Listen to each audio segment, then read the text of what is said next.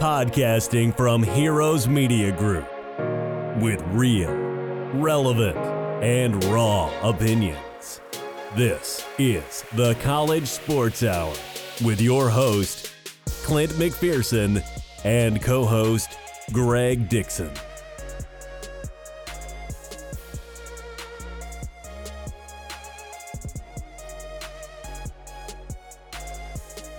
Welcome back, everyone. This is episode 24 of the College Sports Hour. I'm your host, Clint, and I'm sitting here like always with my partner in crime, Greg. What is going on, brother? It is just another day in paradise, man. Sitting here, hanging out, chilling and relaxing, all cool and all. Shooting some b-ball outside of my school. There you go. I like that. Just kidding. I like that, but man, I see there's a little bit of a change of scenery for you today. I see. Is that a Duke picture in the background? Yes, it is. It is. I'll kind of move my big head out of the way there. It is the history going back all the way back since its inception at Duke University, the basketball program going on there. You got massive pictures of people that nobody would recognize, and then a couple of pictures of some people that would recognize. All right there at the big old head that you got right there of Coach K hanging out. My office here is a little decked out with some different sports memorabilia, but that's kind of definitely one of the highlights that's in there. Definitely the centerpiece, the showcase piece. But man, you know what? After seeing the team this year, you might have to change it up and add a few more guys in there that are probably the best guys that ever come through Duke when it's all said and done. I mean, even if they don't win, I just think the amount of talent they have, they're going to be inscripted. They're going to be drawn on something, and they're going to be memorized for, going forward. I wholeheartedly agree, man. There's certainly some of the best talent to come through, and certainly some best talent to come through in a long time. Speaking of Zion and speaking of R.J. Barrett and those guys that have come through this year. Without a doubt. But guys, on today's episode, we'll start talking about what went down in the Big 12 during college football's national signing day. I thought I caught myself. I thought I was talking about the NFL for a second, and I was like, "Oh, this is definitely not the right place." But hey, sorry guys. But at the same time, like we talked about this last week with the ACC, and then this is going to give us a couple more talking points for a couple more episodes for future episodes when it comes to other, the major conferences. So we did cover the ACC in episode 23 last week. And then after talking some college football, man, we'll transition right into what's going on currently in the college basketball landscape after week 16, with I know it's a bummer for you in a lot of ways. I'm just hoping we could skip that for this week. But we're going to have to touch on it. The new AP Top 25 came out for week 17, man. And like always, but college basketball, just as the weeks go by, it's going to get more exciting as we approach March Madness, man. Yes, sir, it is. I'm excited. It wasn't the greatest week for us, but it did end up with some good news there towards the end of the week. So looking forward to talking about that after we dive in headfirst into some college football recruiting. I can't talk either today. Yeah, it's man. Be a fun episode. It's all good, man. But with that said, guys, let's start off with some college football and see how the Big 12 graded out during National Signing Day. So this time we're going to kind of do it different. And I was just talking to my co-host about that. We started off at the top with Clemson in the ACC, and I don't think we need to start that way this time. So we're going to talk about Kansas, and they're first on the dock with grading out as a C- with a national rank of 67. But man, the highlight for this Kansas Jayhawks team is Les Miles is on the recruiting trail and is their head coach.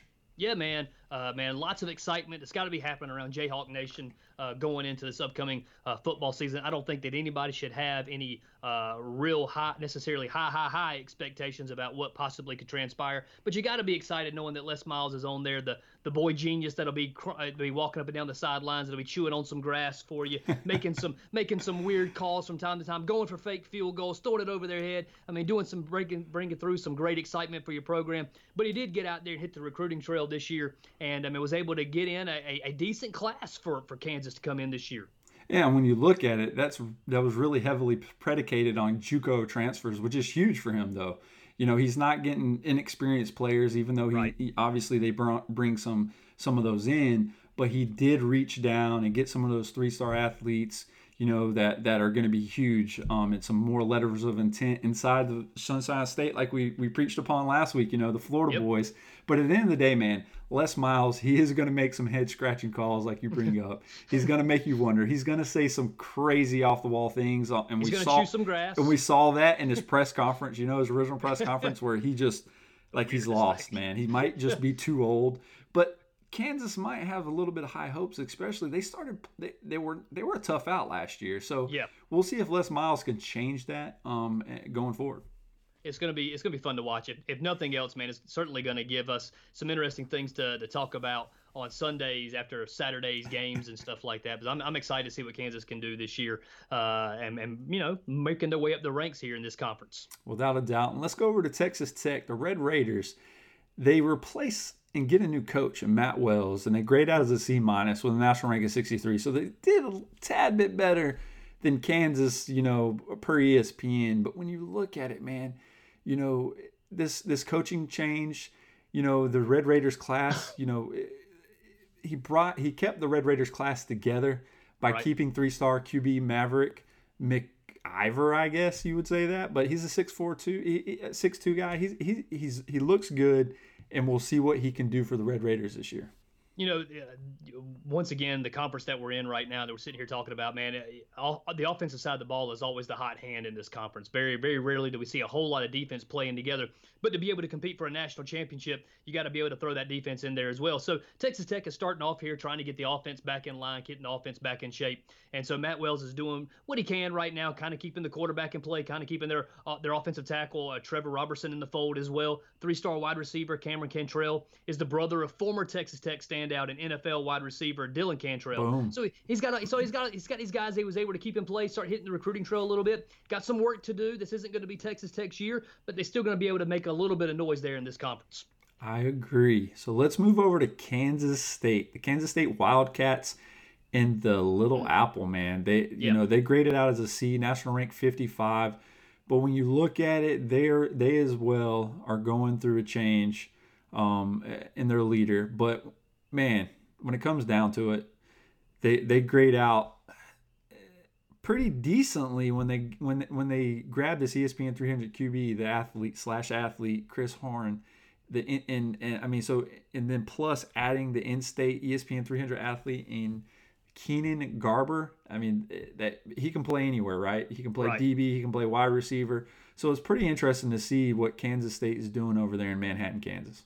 Yeah, man, they were able to fill up the stat sheet a little bit here with a bunch of 3-star players coming into this year's program. They got a 3-star outside linebacker Gavin Potter, 3-star cornerback William Jones, as well as 3-star running back Joe Irvin. All these guys are expected to make a difference, get on the field, begin to play a little bit there. And this program right here, the building, which you can see is a foundation here of what they possibly can be as the years begin to progress. But you got to be able to stack good recruiting classes on top of good recruiting classes. And so we'll see what Kansas State is able to do this year and in the next upcoming years as well.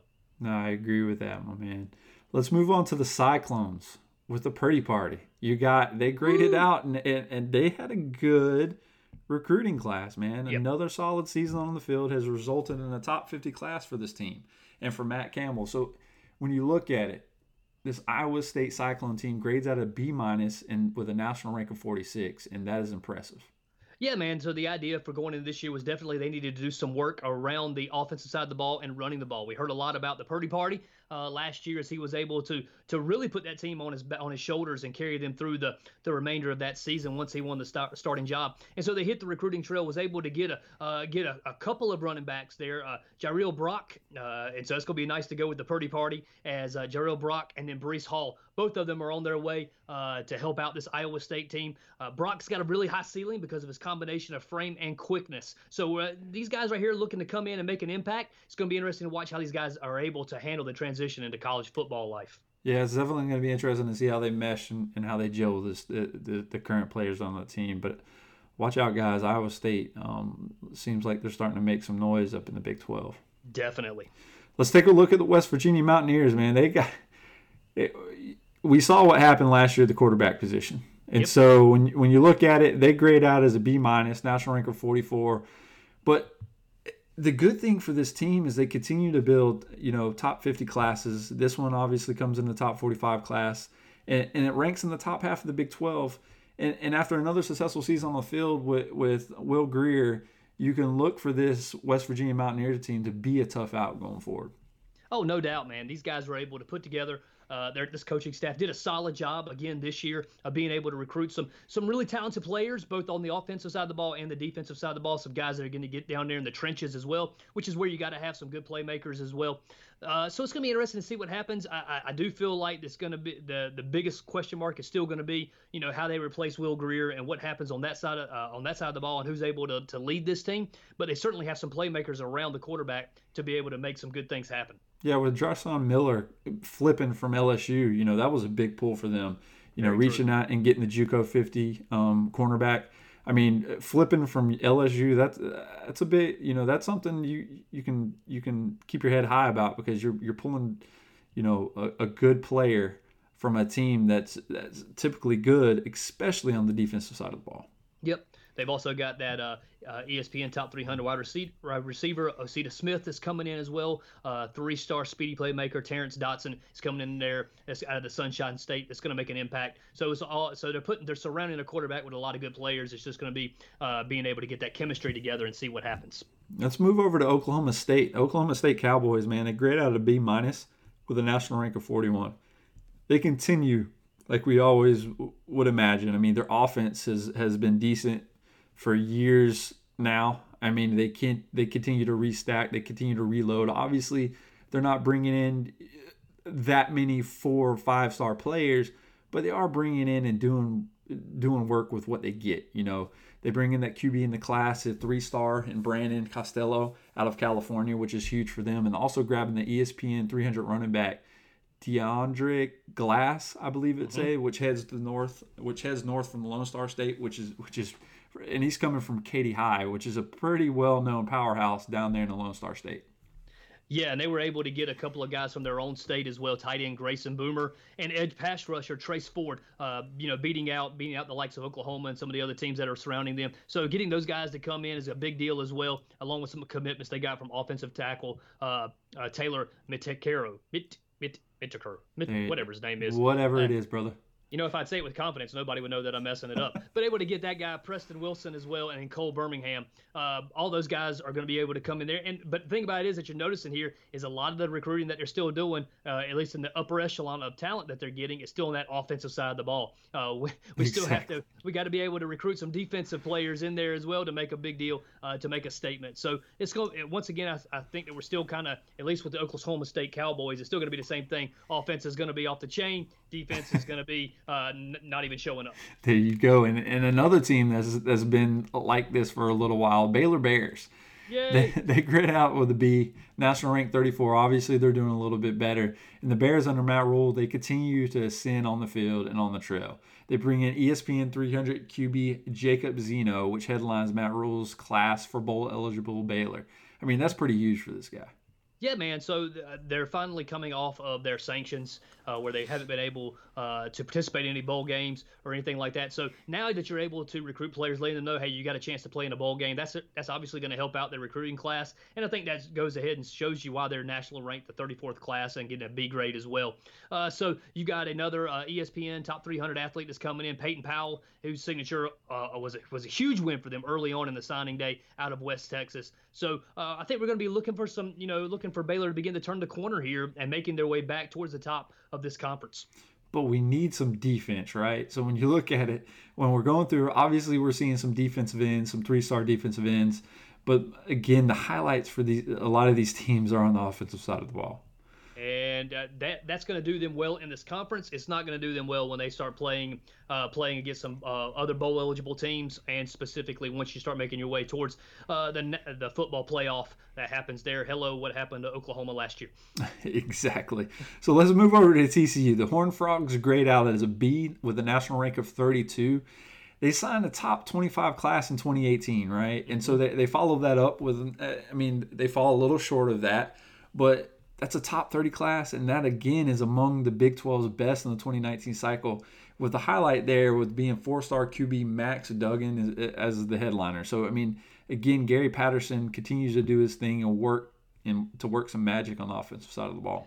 They were able to score a 4-star defensive end, Colt Ellison, and hard-hitting 3-star outside linebacker Wyatt Harris. So TCU's starting to capture a little bit of the magic there, being able to recruit some talented defensive players. They got to get a couple more, man. They got a couple of 3-star and 4-star defensive players that'll be coming into play as well.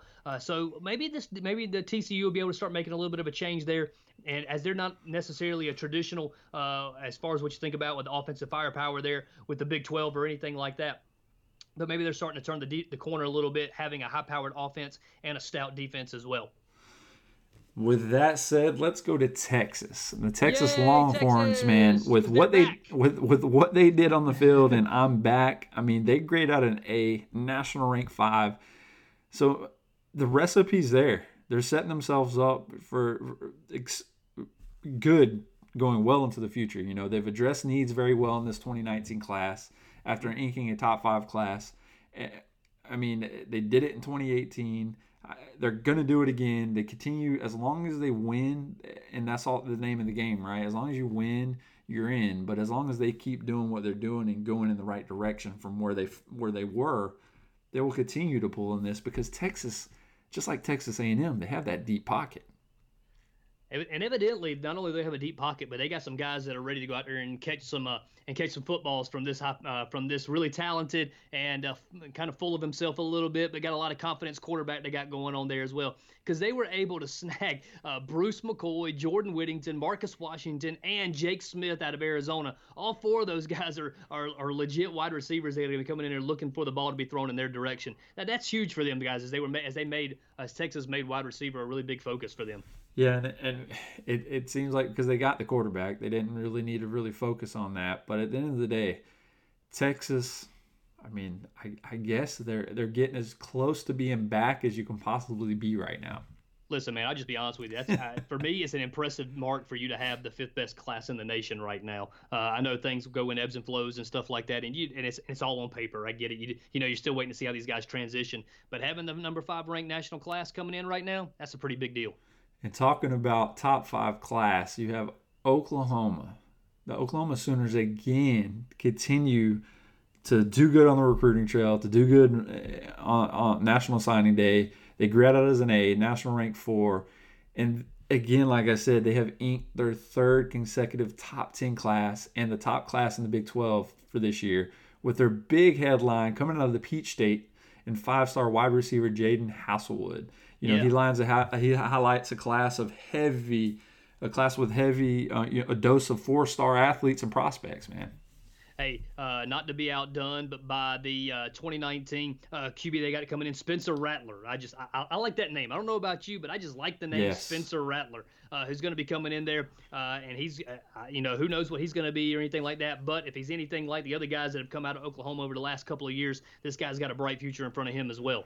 Definitely. Played some defensive tackle as well, so that's a good thing to see. So, guys, that closes out the segment for National Signing Day for the Big 12. But when you look at it, the teams that really made the headway, you're looking at TCU, you're looking at Texas, and you're looking at Oklahoma. That seems to be like they're putting themselves in prime position to make a run for something.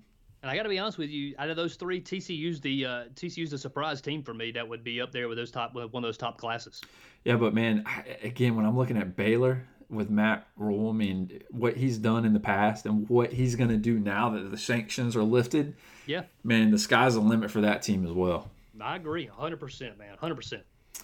All right, man, with that said, let's switch topics and transition to some college basketball. Well, and Week 16 is in the books, and we're transitioning to Week 17.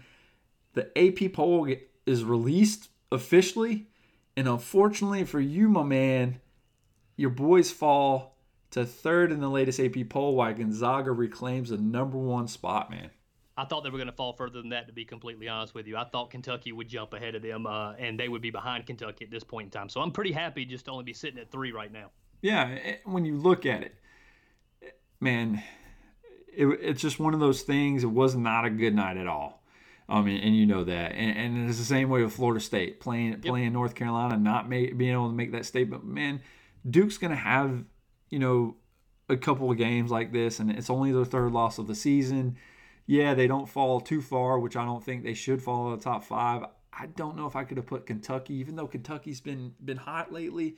And seeing LSU starting to do what they're doing as well. I mean, because that, Kentucky losing LSU wasn't a bad loss, especially the way they ended up losing. Especially since maybe they shouldn't have lost. Exactly. Exactly. But that's neither here nor there. And it's funny that LSU has been a part of a couple of these games. Yeah. So when you look at it, man, the Zags moved up the spot Monday to begin their second stint this year at the number 1 spot, and they replaced Duke, obviously.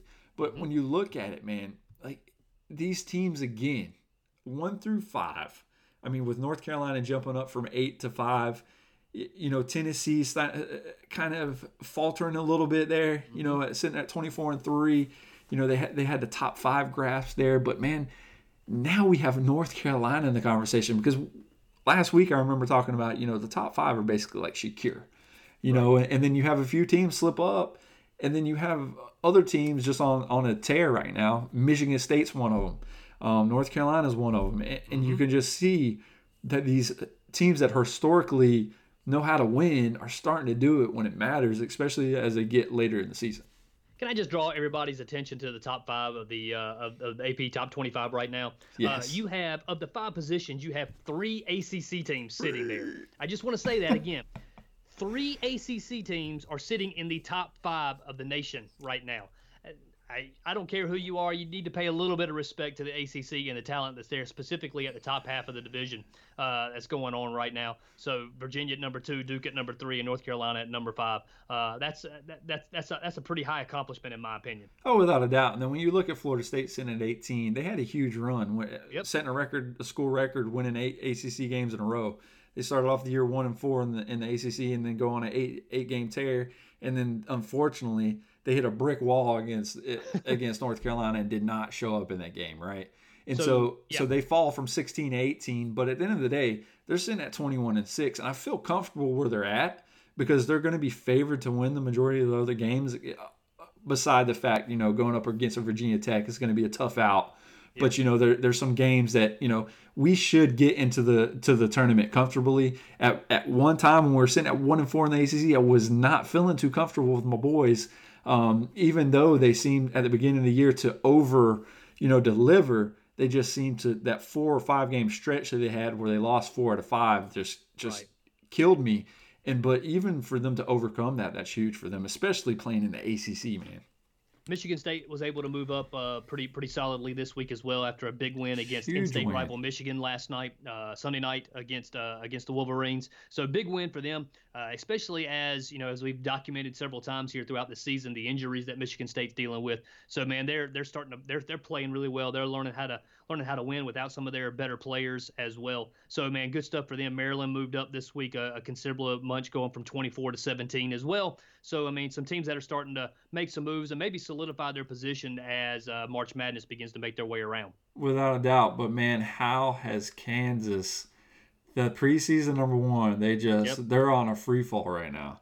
I mean, a team who hasn't learned how to play without some of their better players due to injury. Yeah, man, and it just seems like it's not stopping for them, right? I mean, this is their lowest ranking since January 2014. Obviously, being in the top 25 is still good, but when you're sitting at 20-7, and there's still room for you to fall down, and they gotta again learn how to play in some of these games. But like you said, man, I watched that Michigan State game. That was a huge win over a good Michigan team, and that was the I think one of the signature wins that Michigan State's been looking for all year, right?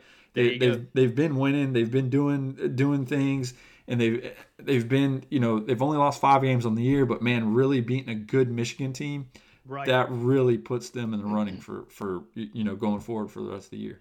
So, and we don't usually pay a whole lot of attention to teams that are at the bottom half of the top 25 or anything like that. But I think we got to pause here for a moment and give some little bit of love to Wofford. No doubt. Ranked at number 24. And listen to this, guys. They're checking at number 24 for the first time in program history, making it in the top 25. So Wofford, man, props to you guys. Congrats to you. You've earned it. You deserve it. Way to go. We're happy for you. We're proud of your program. And, man, keep looking for great things for you as you move forward. And when you look at it, the Wofford Terriers, They're 24-4, guys, and they're 16. Right there, the exactly right, the ankle biters or whatever, right? And so they're 16-0 in the Southern Conference. That's huge.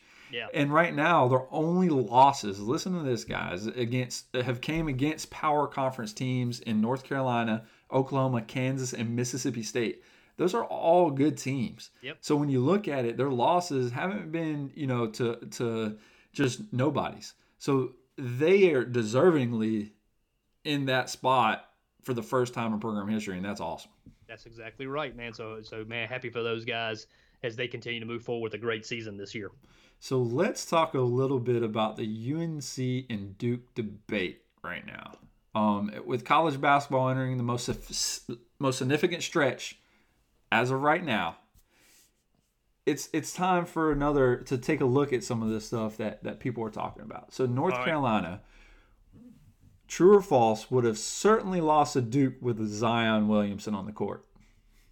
So you're asking me if it's true that they would have lost? Yeah. So is it true or false? So like if they had Zion, right? I mean, would North Carolina is it a certainty? Yeah, is it a certainty that Carolina loses? Right. No, it's not a certainty that Carolina loses. Because let me say this. Zion going down in the first 30 seconds of the game. It was the first play of the game. They had gotten the ball out of the tip-off. They were going down. He's making a move to the basket. And if you haven't seen it yet, man, you've been living up under a rock. But his shoe blows out. Yeah. The funniest thing out of all this thing is that somebody within about 10 minutes of that thing happening, somebody created a fake Twitter account called Zion Shoe. And it was tweeting as the game was going on. The shoe itself was tweeting. It was hilarious. It was the best thing I'd seen in weeks. But that's neither here nor there. But Zion going down, man, it does mess up the entire game plan. So if you go back and you look at it, Luke May had himself a standout game shoe. And it was tweeting as the game was going on. The shoe itself was tweeting. It was hilarious. It was the best thing I'd seen in weeks. But that's neither here nor there. But Zion going down, man, it does mess up the entire game plan. So if you go back and you look at it, Luke May had himself a standout game in that one. But also you need to know that had Zion stayed in the game, he'd have been guarding Luke May. I think that Luke May was still able to score, but he's not having the game that he had. Zion being in the game changes everything. So I do want to put that out there. However, Carolina dominated Duke in this game. Exactly. You had R.J. Barrett. He played well. Cam Reddish played okay in that game. Nobody else for Duke really came to play. Trey Jones, man, did not have his best game of the year. He made several, ridiculous turnovers that he's not accustomed to him. There was no ball movement. There was no assist. It was one-on-one basketball. So nobody from Duke really showed up to play in that game. It didn't appear like. And Carolina, man, they just put a beat down on Duke. That's all there is to say. Zion staying in the game changes it, and it does give Duke a chance to win, but it's not a certainty that Carolina loses that game simply because Zion's in the game. Yeah, without a doubt. And I don't think it's a certainty they win the game either, but it not. would be a lot closer because when you have somebody like Zion that goes out, and again, there's an argument whether he's the best player in Duke or not, but at the end of the day, with his upside and what he brings to the game and how he changes how teams play against Duke, I can't say you say, yeah, Duke or Carolina would have done the same thing. Now, granted, if they go out there and continue shooting cold with Zion on the court, obviously the game would have probably played out the same way. But, I mean, Duke did show a little bit of fight by getting back into it because they were just getting manhandled. And they got manhandled most of the game, and you can say the whole game, but they did show a little bit of, they got back in the groove a little bit. Obviously, they just couldn't get back into it. But, I mean, Carolina's a good team. Duke's a good team. And Carolina's on a run. I mean, look, let's not kid ourselves, man. Carolina is extremely hot right now, man. They're playing extremely, extremely well. And when you have Roy Williams and his team figures it out, or Coach K, when their teams figure it out, it's scary. Right, and so it's one of those things when Coach Williams has these boys playing right now, like you said, they're on a tear, and they're a team that I probably would not want to play, especially after what they did to Florida State and watching them beat down my boys. The one of the things that's it's not bad or anything like that, but the idea here that the Duke's defense didn't show up in this game, in my opinion, and Duke's one of the better defensive teams in the country. Zion going out hurts that. Don't get me wrong, because he's up there as the best player in the country. He's also up there for Defensive Player of the Year.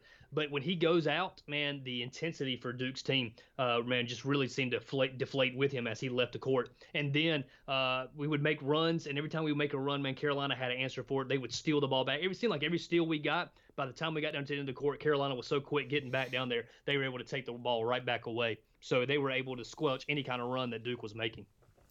All right, so we're not, we did have a note about talking about Syracuse, but we'll probably just skip over that one. Let's talk about Zion a little bit more, and I don't want this to make be a show about Duke, but when you're looking at somebody again with his caliber, and we're talking about the Duke team right now, when he leaves and they ended up struggling, and they could have, if R.J. Barrett missed, they could have ended up struggling. If Trey Jones again missed, they could have ended up struggling. So it doesn't matter. But right now, when you look at the overall group of work and what these players bring to the team, is Zion Williamson Duke's MVP? Yeah, I think, in my opinion, I think I would say that just because of the way that things change. I think you're right. I think things change if R.J. Barrett goes out. We saw how things would change if Trey Jones goes out.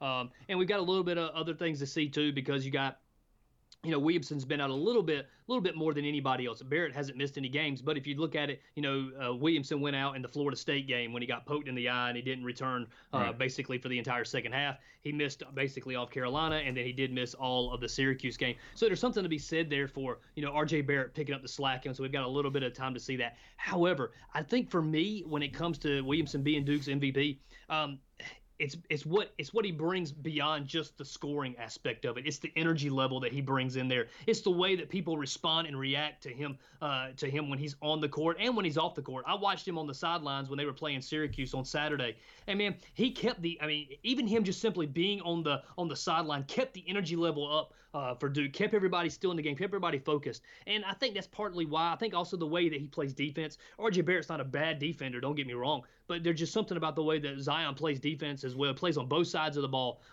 man, and the unselfish play that he has that makes him the MVP for me. Yeah, and sometimes it's just my thing is, and I get it. Barrett is talented. He's awesome. Extremely, yeah. This doesn't take anything away from him. Yeah, he's awesome. But my thing is, you're not going to see, because again, Zion doesn't take too many jump shots, right? Or too many 3-pointers, and so you're not going to really see this cat go 6 for 30. Like, most of his stuff is around the rim. It's going to be makeable. And so if he has a 6 for 30 night, Zion Williamson, something's wrong, because most of his points are coming off of dunks, layups, whatever, transition baskets.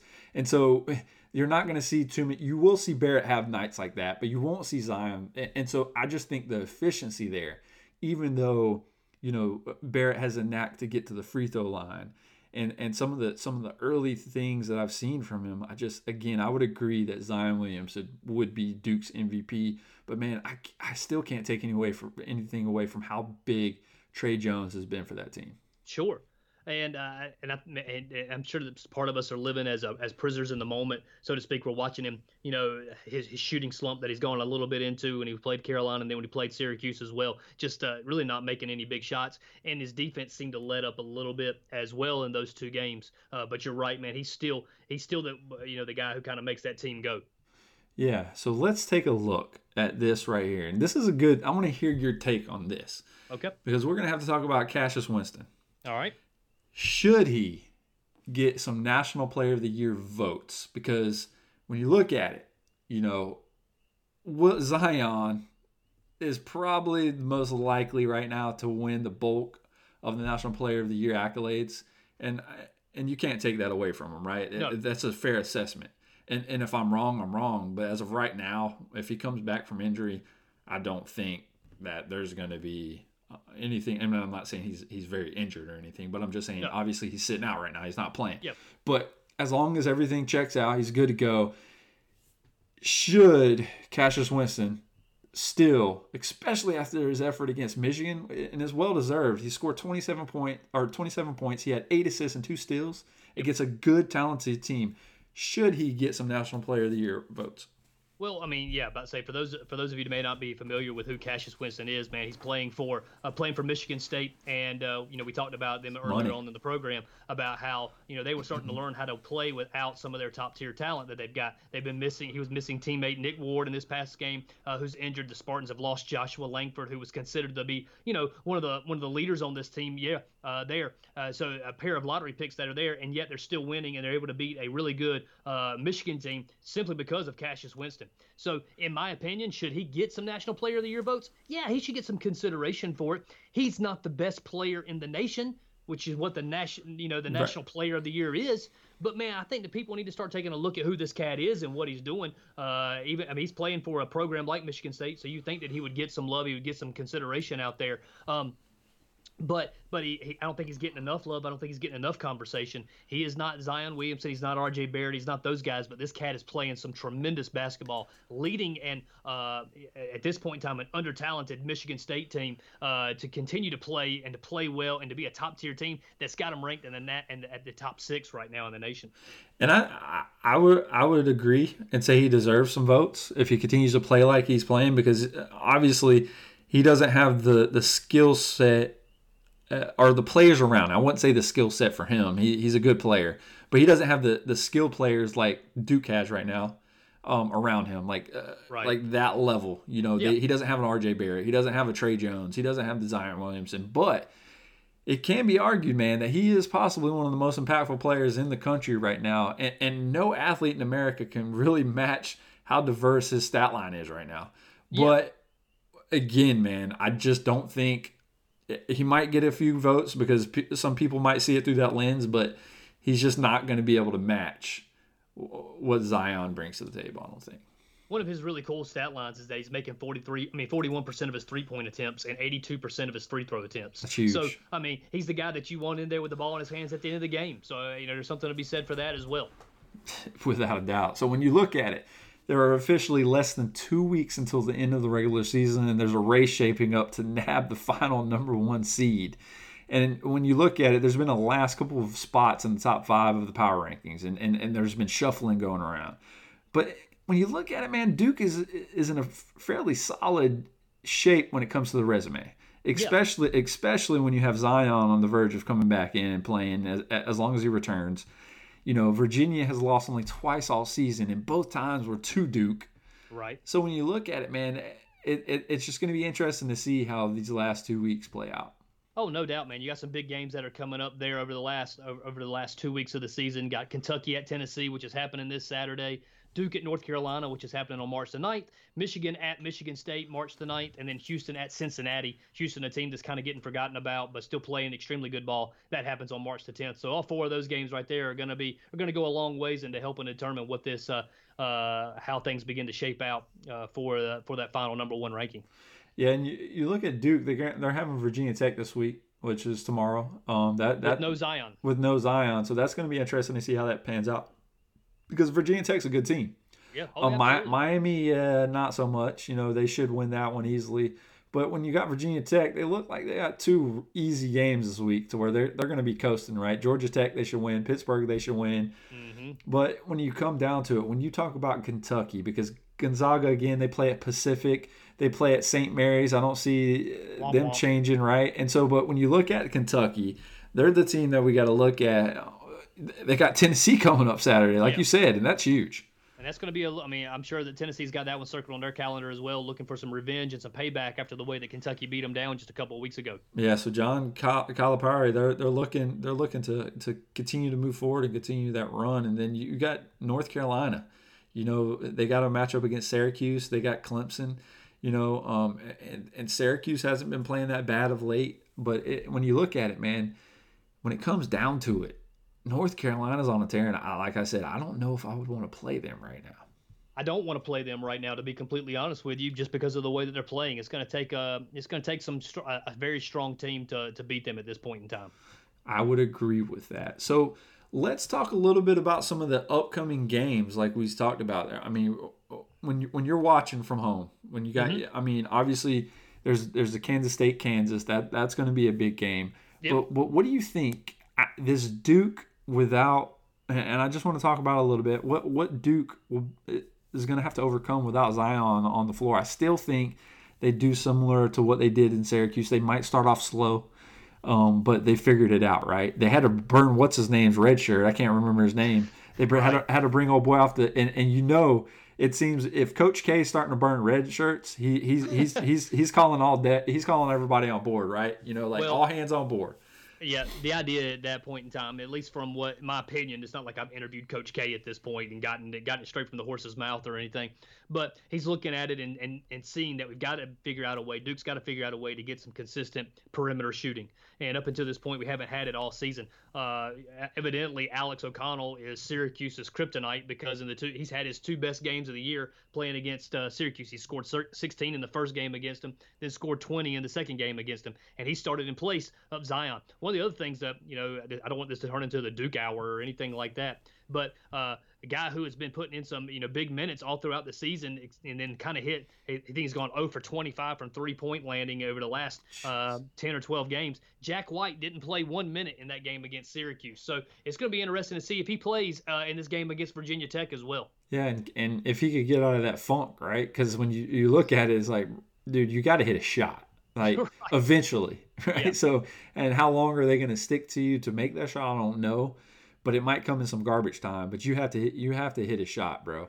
And, right. and until that happens, it's just like, I mean, he was hot. He was doing that at the beginning of the season, yeah. Man. He had his spot, man, and he would just set up there in the corner, man, and he would drill it every time. Exactly. I mean, he was on point at the beginning of the year, and it just seems like over time, I don't know what's going on, but he's definitely been cold hand Luke so far.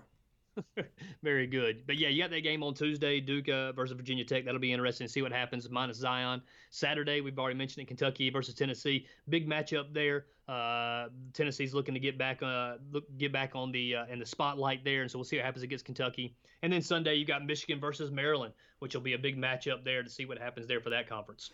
Let's go back to Virginia for a second because I want to talk about Tony Bennett. I mean, his team right now is just playing some even though they've only had 2 losses. They've just been a little bit uncharacteristically lately with a couple sloppy halves that it's just, again, not characteristic of this Virginia team. But, with them only losing to Duke twice, they're going to have to cut out on that sloppiness, though, especially if they want to beat a Duke or a Gonzaga or any of these other teams in North Carolina.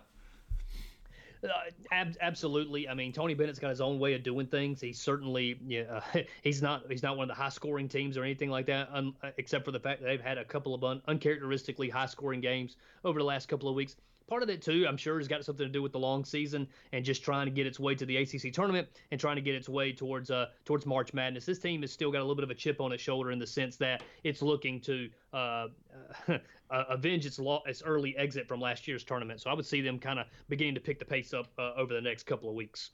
Yeah, I like that. And going back one more time to this Cassius Winston character. I mean, we talked about him earlier in the year. And it's something like we talked about before, but man, it's just that number is still just with me. 41% from 3-point on his 3-point attempts. That's huge. I mean, we've seen somebody, obviously the 82% for free throw line is pretty big for somebody of his stature, but at the end of the day, we've seen people do that before, right? Right. But man, 41%, that's pretty good for a guy that's really, taking it by the reins and helping this Michigan State team compete with the Michigans, because it's like, is Tom Izzo and his team going to figure it out? And they typically do, right? If Michigan State can make a run right now, this right here might go up as one of Tom Izzo's best coaching jobs in his career at Michigan State. And I think we all know, man, just kind of what a legend he is up there and what he's been able to do for that program. It's funny when I'm sitting here looking at, it's like I'm sitting here, oh man, that Michigan State Indiana game is going to be a good one, but I'm like, no. It's Indiana. No, it's Indiana, right? It's like it's like the Bob Knight Indiana's not here anymore. Yeah, those days are long gone. Right. So the Hoosiers, that's every time I see Indiana, I'm like, ooh, that's going to be a good game. But I'm like, oh no, that's not going to be a good game, right? Just kidding. So when you look at the Houston Cougars, they're still just hanging around, brother. 26-1. They're still floating around. They're not doing much because they don't play very many good teams, but they do got East Carolina, which is right down the road, and that's why I just wanted to talk about them for a second. Well, I mean, golly, they're playing East Carolina, man. This is going to be a barn burner right here. I mean, this right here could be the second loss of the season for Houston going up against the mighty East Carolina Pirates. I mean, don't you think? And then the road gets tougher for them against Central Florida, on Saturday. But, I mean, you can't take anything away from Corey Davis and what he's doing over there. He's basically carried the offensive load for this team for all season. And, he just started to find his perimeter stroke. And he's 12 for 20 from three-point range in the last 2 games, which is pretty stout. Hey, man, and all kidding aside, that UCF matchup should be pretty good. UCF was the preseason favorite to win their conference. Yeah. College game day is coming to town for this one as well, so it should be a good matchup, and it should be another good test for the Houston Cougars. What can you make of this Texas Tech Raiders team, man? They sit out 22-5, and I'm sitting here reading these forums, and I was on the internet today, obviously social media, and people were talking about Texas Tech making another run, going through, winning the tournament, on their tournament, not the actual March Madness tournament, but they're going through and doing their thing, but they are one of the hottest teams in the country right now when you look at it. They have won 5 in a row and 7 of the past 8. But and again, I agree that they make a push for the Big 12 title. But I just don't know, man. I've seen some of them lost. At least 5 of those losses is just I don't know if I can count on that team. Well, here's one of the reasons why you might be able to count on them now, and that's because of the slide that Kansas is on. With all the injuries that Kansas has had going on and still not being able to right that ship, it's really made the Big 12 wide open to anybody can get their hands on it. And Texas Tech is certainly one of those teams. And so with Kansas kind of coming back down to the pack a little bit, it does open the door for Texas Tech. I don't know that it's a team that you put all your chips in and say this is the team that I'm going to ride, but it wouldn't surprise me to see them still holding that trophy at the end of the season for the Big 12 title. They are putting some crazy numbers up over the last 3 games. Right. I mean, they've scored 255 points on 188 possessions in the past 3 games, and that might be a small sample, but those, when you look at it, man, that's efficient and that's elite level when it comes to offense. And so, yeah, it's just in my mind, it's still that 16-point loss they had in Lawrence earlier in the month. It's just like I just can't get past some of that stuff and thinking that they're a legit contender. Well, you're right. There's some great offensive numbers, but they can't play any better defense than what they're playing either. It's going to be a short stint there in March, anyways. And a team that again, I think luck has been on their side to a certain degree is the LSU Tigers. They sit at 22-5. I mean, they've had and they have a real chance though to win the SEC regular season title, or at least a share of it. Right? I mean, when you look at it. Right now, the Tigers have forged a 3-way tie this past Saturday by beating Tennessee without Tremont Waters. But man, they don't have it. They don't have to play Kentucky or Tennessee, who face each other later this week, and so that they get a little bit of some help there, and they don't have to face any of those teams the rest of the way until they get into the tournament. Hey, they got some wins in some key spots. They got a little bit of help against Kentucky, maybe a little bit of help against Tennessee as well. But they were able to come away with wins. And so when they're looking at when you hold victories over those 2 teams and they're still got a chance to play each other, you're sitting there with all you got to do is handle your business. And you got games against Texas A&M this week and then Alabama on Saturday. You're still going to be sitting or should be sitting in a good position come the end of this week. Let's talk about the Wisconsin Badgers for a second, because they're sitting on our sheet right here, and they're sitting at 19-8, right? And so they're a team that I can't make out, but they have won 8 of their past 10 games, especially after winning at Northwestern on Saturday. And Ethan Happ, he started finally, he hit a free throw after missing all 10 of his attempts the past 3 games, and so Ethan. When he struggles, this team's going to struggle. And so they got to get Old Dirty to play right. It's funny that you say that because when I think about them, I still think about the team that I saw play and that we saw play together earlier on this year. around that Thanksgiving. Yeah, they're playing against Virginia right around that Thanksgiving Christmas time. And so it's interesting to think about that team then to this team now. It's kind of like there's no way that I thought that we'd still be talking about Wisconsin here as we roll our way to the end of February. But yet here they are, man. You're right, having won 8 of their past 10 games. The Badgers have scored fewer than 1 point per possession in 4 of their past 5 games and allowed at least 1 point per possession in 3 of their past 4. So they still got some work to do. But Wisconsin is still a team like Virginia that plays a little bit of ugly basketball, but still finds itself, getting a win there at the end of the game. Yeah, let's take a look at the Kansas Jayhawks. I mean, we brought them up briefly, but right now they're in a predicament, right? You look at it, we can't totally write them off with their chances at winning the 15th straight Big 12 title just yet, but at the end of the day, it's very difficult after you lose to somebody by 29 points, especially Texas Tech. I said they're hot right now. Right. But, man, you look at it. They have, Kansas. They're going to host the Big 12 leader in Kansas State on Monday night. So it's a must-win for that team, and it doesn't get any easier for them.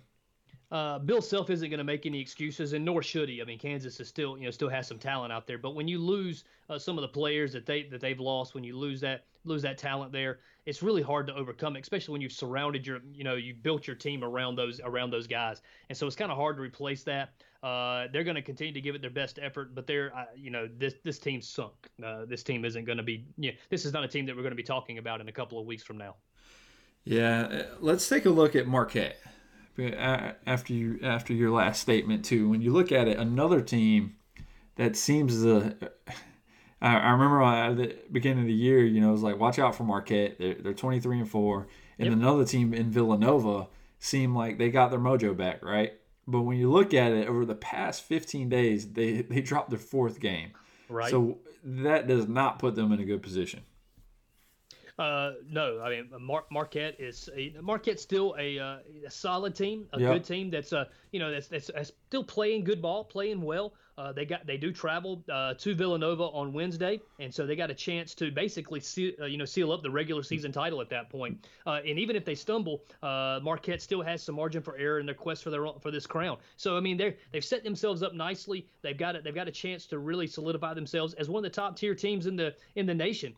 Even though it's a team that nobody has given a whole, even though they're ranked up there in the top 15 and whatnot, they still aren't getting a whole lot of conversation, a whole lot of love about them. But Marquette's a really good team and got a chance to seal up their conference with this week by doing that. Yeah, and I think Villanova's struggles right now will definitely amplify their chances of closing it out, and hopefully Marquette can do it. I like this Golden Eagles team, man, and it seems like again they might not be getting as much love, but a team like this can still make a good run in the tournament. They might fall out early. You never know, because the tournament is just that crazy. But, I like Marquette. One and done, baby. One and done. There you go. One and done. Peace. So let's just talk about another team that, when it comes down to it, another team that, it's almost like Houston's position is Nevada. Gotta give Nevada a little bit of love on the show. We don't talk about them much. They do stay around the same in the power rankings. Don't really move around that much, but when you look at it, they pulled off a win over Fresno State on Saturday to avoid their 2nd straight loss. If they would have lost that game, womp womp. Yeah, exactly, and they would have been in a tough spot. I mean Nevada doesn't play anybody. They had their one game this year against a ranked opponent, and then they got to avoid these. They got to avoid the losses to these teams that are extremely under-talented. I get that they're conference games for them. I get that everybody is in their conference. When they play Nevada, it's like playing Duke. I mean, they're trying to knock. That's the best team on their schedule, so they're trying to knock them off. So they were able to avoid their 2nd straight loss. They've got some games this week coming up against UNLV and Utah State. Both of those games should be wins for them. The problem that Nevada's going to have is that they're not going to get a whole lot of love when it comes time to seeding for the big dance. And so they're going to get a really tough bracket. They're going to get a hard out in the first round, and it's only going to get harder for them as they move forward. And I noticed at Buffalo, they did jump up from 25 to 21. So they're a team trying to get back in their winning ways and try to move up in the rankings. They were up higher earlier in the year, and now they seem to get their groove back a little bit. And hopefully Buffalo, I like seeing these teams, man, just make some of these runs and get back into it, right? They might not be playing the top-tier competition, But, the Nevadas, the Buffaloes, the Houstons of the world, it's exciting to see these kids go out there and compete and then to see if they can get the job done, which typically doesn't happen when they get to the tournament. But, hey, it's exciting nonetheless. Hey, man, either way they go about it, man, they're living the dream. All right, brother, that brings us to the end of episode 24. I appreciate you jumping on, my man. Yeah, man, no problem. This was good, and looking forward to seeing what happens this week. Hopefully, Zion Williamson gets back into the groove. He's not playing tomorrow night against Virginia Tech, but hopefully he gets back in there really soon, and we can get back to some winning ways at Duke University. Hey, man, if he gets hurt again, we're gonna have to put this guy in a bubble. It's like you get your eye poked out, you come out of your shoes. You can't keep inventing ways of getting hurt, right? I mean, I know Nike took a real probably punch to the gut when old boy's foot just slid out of him, and is like, going forward, what do? Do you still rep Nike? Obviously you do, but you might have to double, triple, quadruple stitch those things, man, and special make him some shoes. Don't have him wearing no shoes that you could just get off the shelf. Best thing I saw on the internet was that Puma tweeted out that wouldn't have happened with us. Exactly, yeah, like because Puma was tweeting at you, Nike. Come on. Puma was trying to get in the basketball game. Get out of here. Get out of here.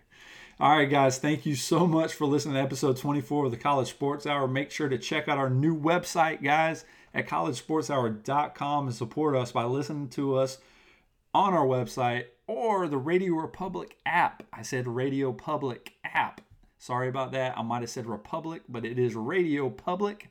Just to make sure I got that right, it is Radio Public. Our podcast can be found on other platforms, guys, as well. So if you're in iTunes, Spotify, Google Play Music, TuneIn Radio, or you can listen to us on heroesmediagroup.com. But the cool thing about Radio Public, guys, if you listen to us on any of these other platforms, as long as you download the Radio Public app, it will find it for you and import it right in and just play. And that goes for all the podcasts you're listening to, and that is cool, guys. So make sure to like and follow us on Facebook as we continue to grow our community. Do you have anything you want to say before we get off of here, brother? I want to say this. Thank you so much to everybody for continuing to go along on this journey with us, man. It's been fantastic. We're enjoying it. Hope you're enjoying it as well. Keep listening. Keep subscribing. Hey, tell your friends. Tell somebody about it. Shoot somebody a text this week and say, hey, if you're not listening to the College Sports Hour podcast, you need to make sure you're doing it. Shoot them the link. Let them get signed up. Let us subscribe because, man, we are enjoying this journey, and we want as many people to come along with us as possible. Guys, this is episode 24.